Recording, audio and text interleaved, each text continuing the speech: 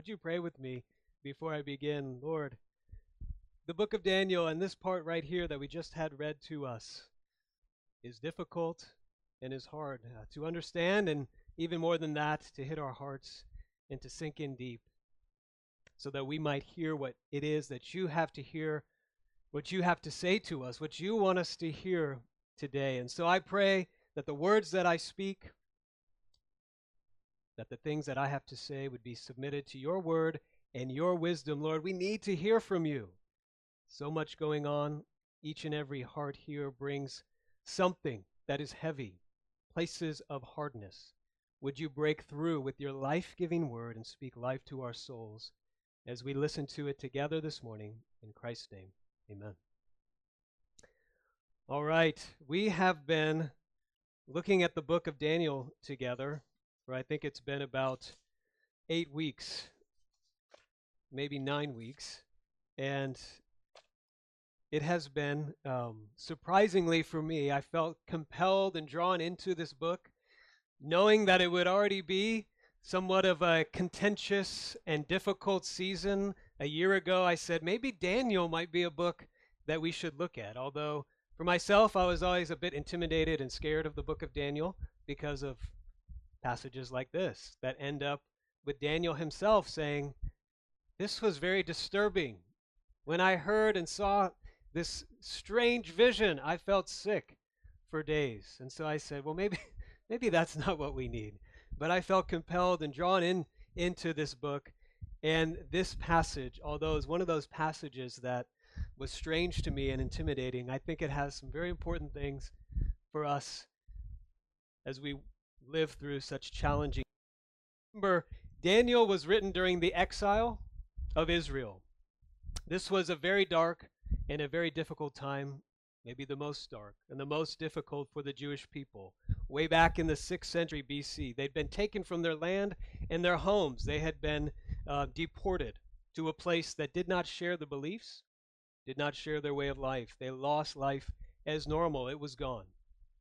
On top of that, when the Babylonians took them and came into Jerusalem and took over their land, the Babylonians destroyed the temple, the very central place of worship. Their normal way of worshiping and connecting with God was gone. As we can imagine, for those who wanted to hold on to faith, this led to many places of doubt and struggle with God. And we've been looking at how the book of Daniel addresses these doubts, these struggles. But maybe the hardest part of all, as I was thinking about it this week, was not necessarily the suffering of the present moment as people were living through these times. But maybe the hardest part was the uncertainty of the future. They didn't know how long it would last. They didn't know if they'd ever get home, if life would ever go back to normal. The future was full of uncertainty. And in this background, that's where Daniel's visions all come in. That's what they speak into. For us, it's been about 10 months in a pandemic. Looks like there's a resurgence happening now in our country. We are just a few weeks past from a very contentious election that revealed, again, sharp divisions in our country, maybe even in our own relationships and families. And with uncertainty still in the air, 10 months with life as normal gone, with all the ways that we have worshiped and connected with God gone. The changes of the present, the difficulties of the present are hard. But I don't know about you. For me, I think what's weighing heavily on my own heart is the uncertainty of the future. We've made it 10 months. How much longer will we go? What lies out ahead in the future for all of these things? And one of the main ways we get through hard times in life is by looking ahead to the future, right? If we're going through a hard time in school, we're like, when is the exam? When is the break? If we're passing through a hard season, maybe at work, we're like, well, at least there's a deadline out there. It will be done. Or we look ahead to a vacation. Or we say, I know at some point is going to end. One illustration for this, if you run for exercise and not for fun, we have some runners in our home, and they run for fun and very far. But for me, I just run because it's just exercise and fast. And I have this app that I use to tell me when I'm done running. And when I'm running, every like half a mile, this voice comes and says, "Keep going. There's an ice cream shop up ahead." Like, okay, let me keep going. This is going to end. Ice cream will come. And now, though, in the race that we're running, the future is so foggy, it's so uncertain, we struggle to keep running. A lot of us, I think, are struggling to keep going. I felt that myself. As I've said many times in our study of the book of Daniel, the main point of the book of Daniel is this: even when it doesn't seem like it, God is in control. Another way to describe this theme, especially the second half of the book, is it is possible to live with hope. It is possible to live with purpose, even when the future is uncertain. How? Well, Daniel tells us how in the second part of the book. It's filled with these crazy and weird and strange visions. They're apocalyptic visions. And this one here, if you have your Bible, I'd encourage you to open it up at home, get your apps out, get your Bible up. This vision, we're going to talk about it, is about a ram and a goat battling it out. So if it was a YouTube video, and we've been on YouTube a lot, we've probably seen these videos, it would probably be entitled "A Ram versus Unigoat Fighting to the Death." And I would click that. I would definitely click that. Those videos where it's like, I know it's a little bit disturbing, but to see animals fighting to the death, I can't help it. But this one is about something like that. What is going on with that? Well, apocalyptic vision. As we said last week, you can see my comments from last week. Talked about this a little bit more, but apocalyptic doesn't mean predicting the future. Apocalyptic means a revealing, an unveiling of reality from the perspective of heaven. These visions were not given to give us timelines to predict the future, but to give us a new way of seeing the present and the future in light of God's control over history, in light of his plan. Okay, so this strange vision of a ram and a goat, and there's a little horn, is going to tell us how it's possible to live with hope and purpose, even when the future is uncertain. And you're wondering, okay, can it really? Well, let me show you how. We're going to look at 3 questions that naturally arise in uncertain times. Maybe you're asking these questions right now. These questions arise in this passage, and this vision answers those. Now I'm going to give you the warning up front. The answers given are ones we will not like at first, but they are what we need. I'm going to go ahead and tell you up front that it speaks to 3 things that anyone facing an unfuture must deal with. What will happen? How long will it be? And will God triumph, prevail? And how can I persevere? I know those are 4 questions. The final ones are a pair. These 3 things happen to be connected to what might be our most powerful and deep idols in American culture and American Christianity: planning, pace, and power. Let's look at it. But first we need to look at this vision. What is going on here? So if you have your Bible, open it up. Let's see what's happening here.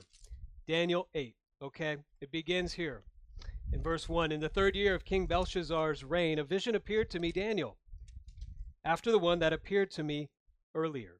So this is in the 3rd year of Belshazzar's reign. This was at the very end of the Babylonian kingdom, right around the time in chapter 5 when the writing appeared on the wall, which indicated that Babylon was about to meet its end. So this was the cusp of the very end of the Babylonian kingdom, and the question is, what's next? What's after Babylon? Things were very uncertain. And so here comes this vision. I saw the vision, verse 2. As I watched, I was in the fortress city of Susa. In the province of Elam, I saw in the vision that I was beside the Ulai Canal. I looked up.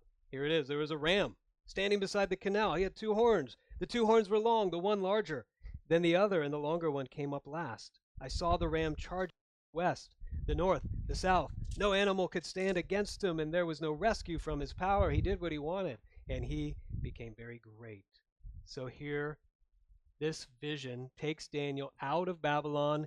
He's actually, in a visionary way, in the capital city of Persia, Susa. And what does he see? He sees a ram. Verse 20 tells us later on this represents the kings of Media, and Persia. This was the empire that overtook Babylon. Once they took them out, they became a vast, powerful empire. And Daniel sees that in a symbolic vision. What happens next? Well, I'm glad you asked, because it tells us. I was observing, and then a male goat appeared, coming from the west across the surface of the entire earth, without touching the ground. So it's a flying unigoat. He had a conspicuous horn between his eyes. He came to the two-horn ram I had seen standing beside the canal and rushed at him with savage fury. I saw him approaching the ram, and infuriated with him, he struck him, breaking his two horns. The ram was not strong enough to stand against him. The goat threw him to the ground and trampled him, and there was no one to rescue the ram from his power.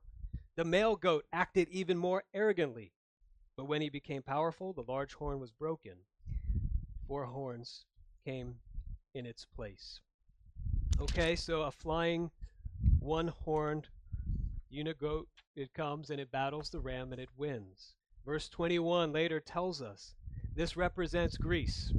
This is the Greek Empire. History tells us a lot about Alexander the Great, one of the most powerful emperors of all time. Before he died, he divided his kingdom into 4. And Daniel sees this happening before it took place. Then, verses 9 through 12, we read about the little horn, who was the worst of them all. Let's look at that. From one of these horns, a little horn emerged. It grew extensively toward the south, east, toward the beautiful land. It grew as high as the heavenly army, made some of the army and some of the stars fall to the earth and trampled them. It acted arrogantly, even against the prince of the heavenly army. It revoked his regular sacrifice, overthrew the place of his sanctuary. In the rebellion, the army was given up. Together with the regular sacrifice, the horn threw truth to the ground. Successful in what it did. This little horn was the worst of all, most arrogant, most directly opposed to God and his people, throws truth to the ground, ends and overthrows worship and sacrifice. It was successful.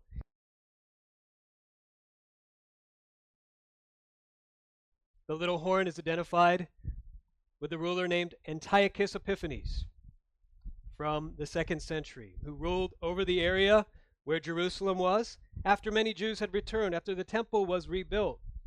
He rose to power and directly oppressed the Jewish people and even the worship of Zeus into the actual sanctuary itself. So there's the vision. The Bible's not boring. It's a little bit strange. This is some crazy stuff happening. What in the world does that all have to do with us? How can it help us with our uncertain future? Well, let's talk about that. First, it brings up and it answers the question, what will happen? A very natural question to ask when you're in Will the bad things go away? When will good things come again? When will it get better? This is the first question that the vision addresses. What will happen? The answer that it gives to us is, it's not for us to know. And I told you wouldn't like that. But hold on, you say.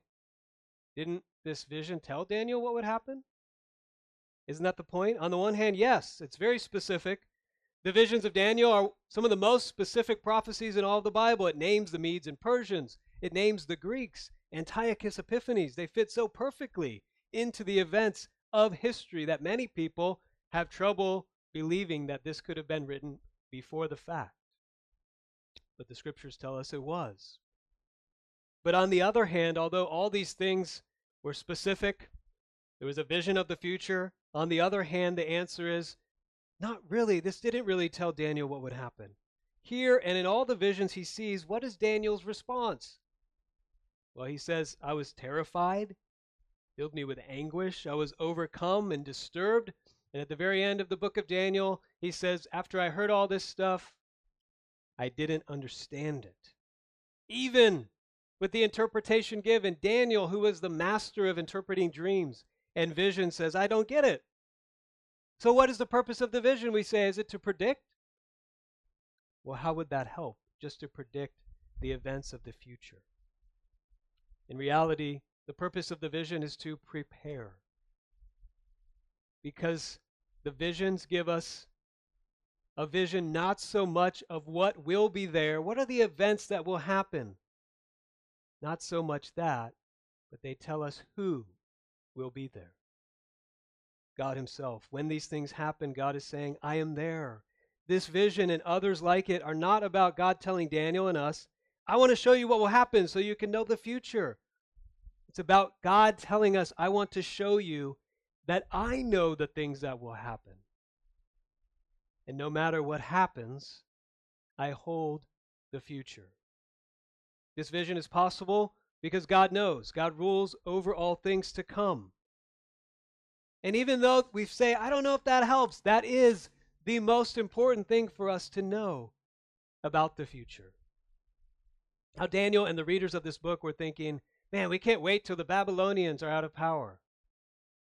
Then maybe things will get better.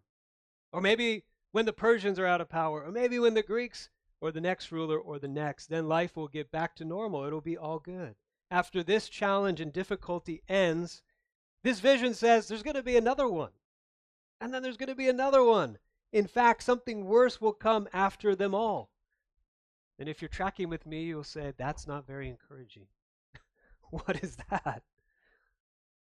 Well, the scriptures do not give us a placebo in dealing with questions of the future. They do not give us a naive view of the future to say everything's going to be okay.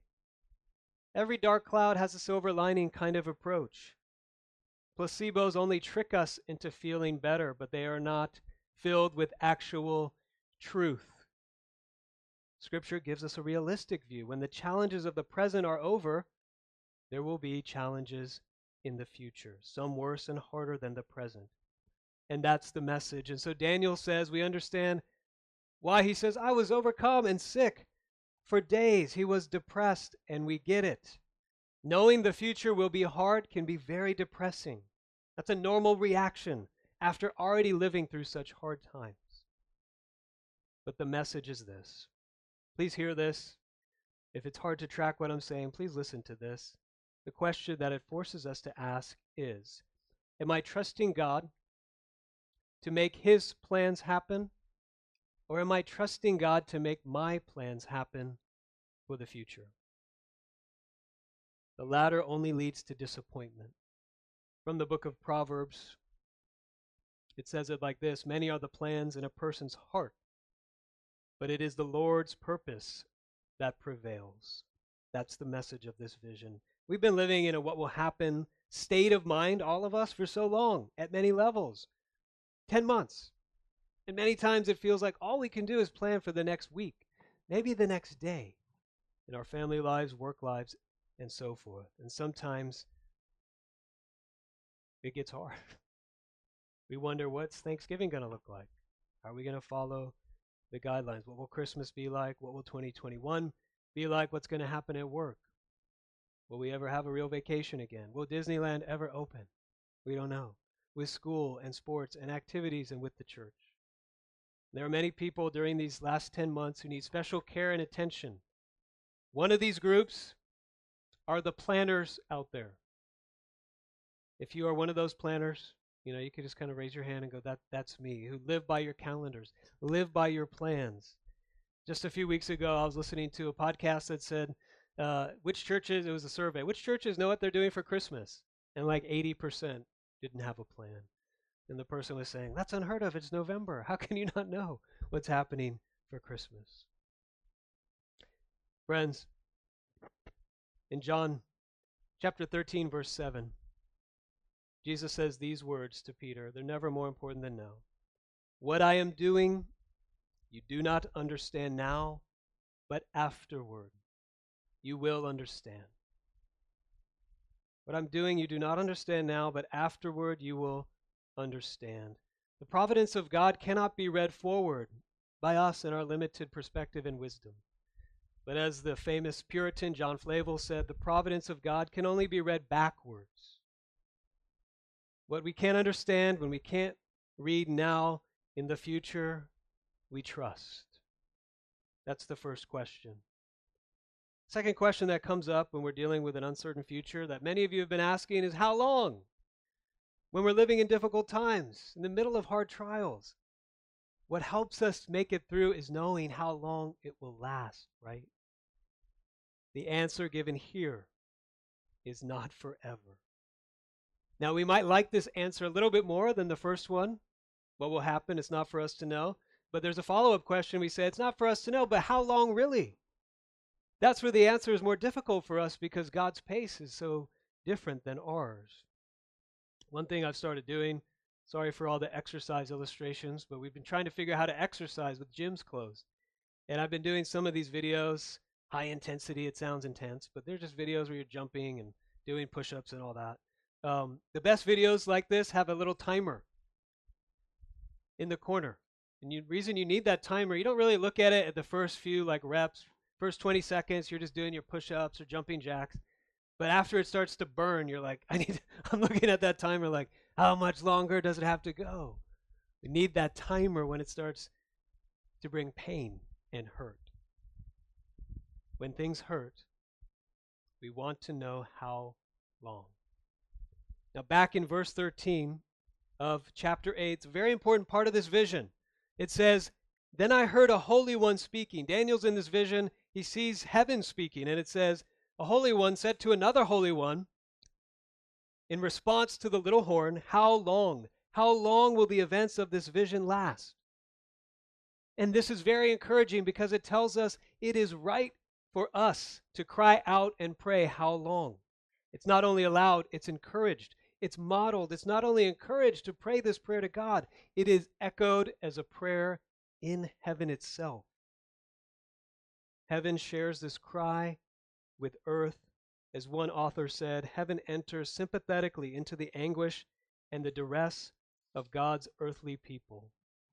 Friends, there's something in the heart of God while holding his good and perfect plans for this world, his sovereign plan, that also with us can cry out, how long with us? That's what this passage is telling us. He longs to rid the world. He longs to rid our lives of sin and suffering and pain.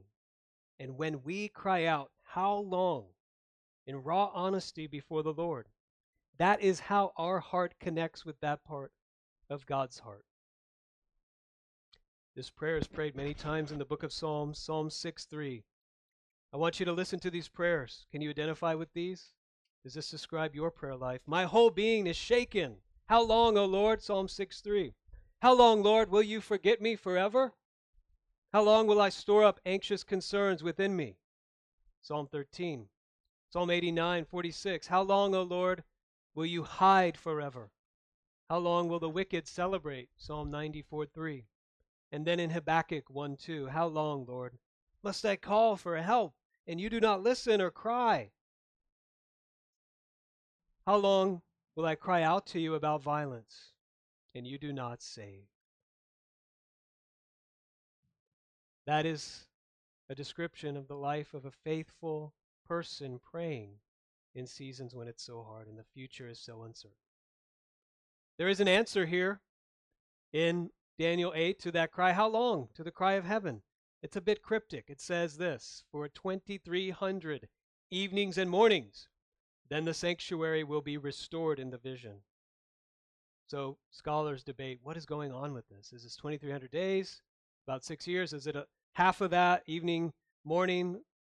There's some connection to the time of Antiochus Epiphanes that we talked about. But there's a greater point here. The greater point is this: it is numbered in days, it is not forever.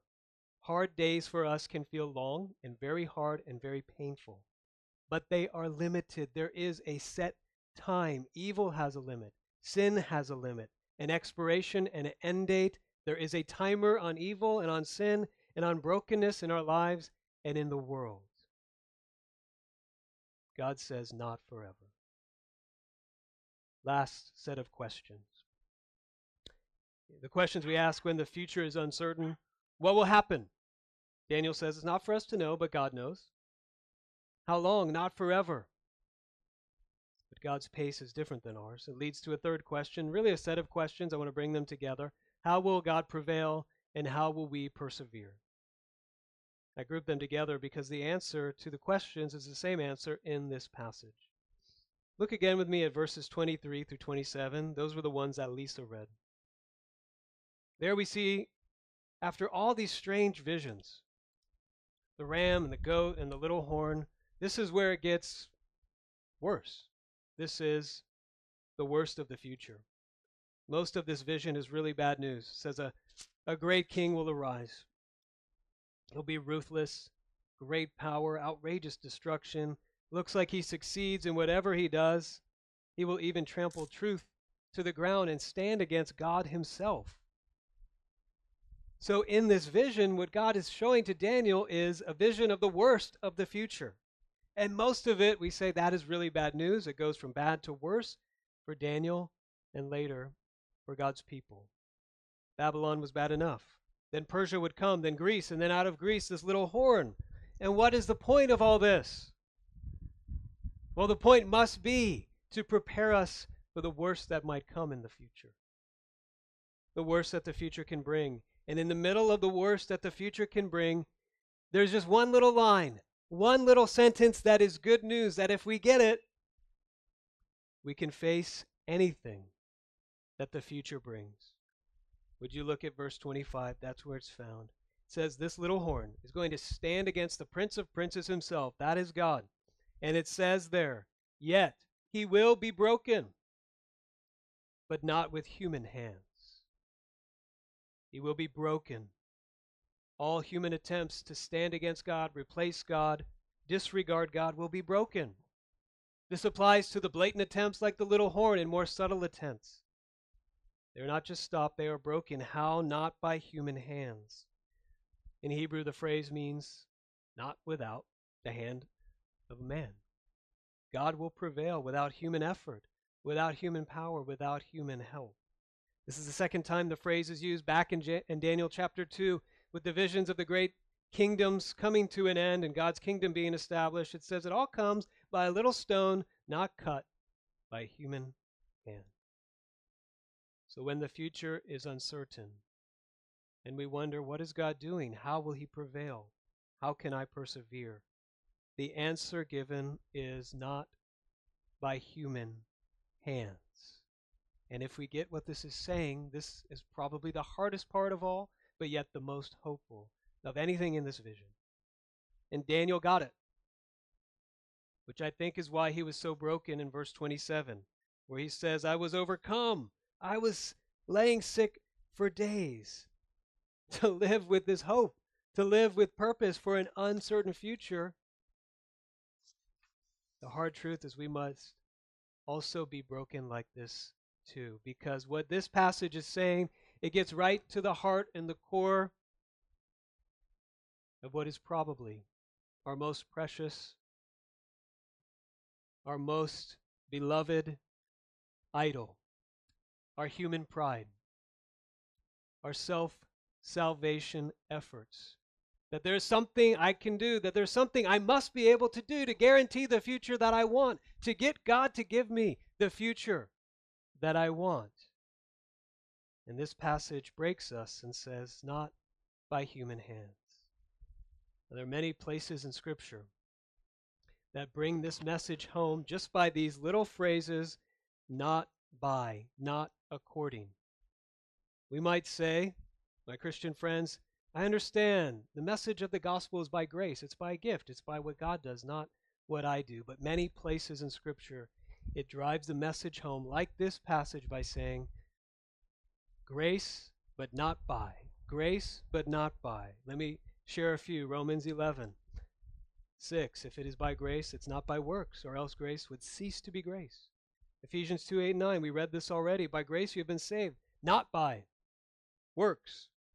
2 Timothy 1:9. He saved us and called us with a holy calling, but not according to our works, but according to his own purpose and grace given to us before time began. All those not bys break us of pride, self-reliance, and all forms of self-salvation. It breaks us, but it can set us free. This is the doctrine of grace applied to the future. Let me explain. You can't control the future, grace says. You can't control it with your works of your hands. No matter how good or smart or planned out you are, trials will still come. But also, you don't have to fear the future because of the works of your hands, no matter how bad you are, no matter how bad of a planner you are, no matter how far you feel you fall short. There is not punishment in the future. There is no dread for those who trust in Jesus. Here's the gospel. There is only grace. And nothing you can do can change that. Apply that to the future. Everything that stands in the way of Jesus' plan for the world and for you will come to pass by grace alone. There is nothing you can do for him to love you more. That's what grace means. There is nothing you can do that can cause him to love you less. That's what grace means. So we don't earn or work for the future we want from God. We are given the future God wants for us as a gift. To be broken by grace like this is to be unbreakable in life no matter what the future brings. One more passage and we'll close with this. 2 Corinthians 4, 7 through 9 is one of my favorite passages in all of my life, but one of the hardest passages to actually live. It says this. Paul the apostle says, we have this treasure, grace, the message of the gospel in jars of clay, in frail and bitter containers that we are, so that this extraordinary power may be from God and not from us. We are afflicted in every way, but not crushed. We are perplexed, but not in despair. We are persecuted, but not abandoned. We are struck down, but not destroyed. Friends, those are the questions of an uncertain future. What will happen? God knows. He is there in the future, even when we don't know. How long will it be? God says it will not be forever. His kingdom of grace will come. How will God prevail? How will we persevere? Not by human hands. Let that message sink in, set you free. And nothing can prevent the future God has for you coming. It is a gift for all those who trust in Jesus. Let's pray together. God, looking at this strange vision, trying to learn what it has to say to us, we feel a little bit like Daniel, a little confused, wondering where to place our hope. And I pray that through your word, that you would set us free. We might need to be broken, God, and I pray for those whom you're breaking of our human planning, of the pace that we think you should work at, the pace that we think things should proceed at. And most of all, that you would break us of thinking that it is up to us and our power, and that we would live in the freedom and the confidence and the boldness of your grace, whatever might come, knowing that whatever lies ahead, there is grace enough. Help us walk in that grace. In Jesus' name we ask it. Amen.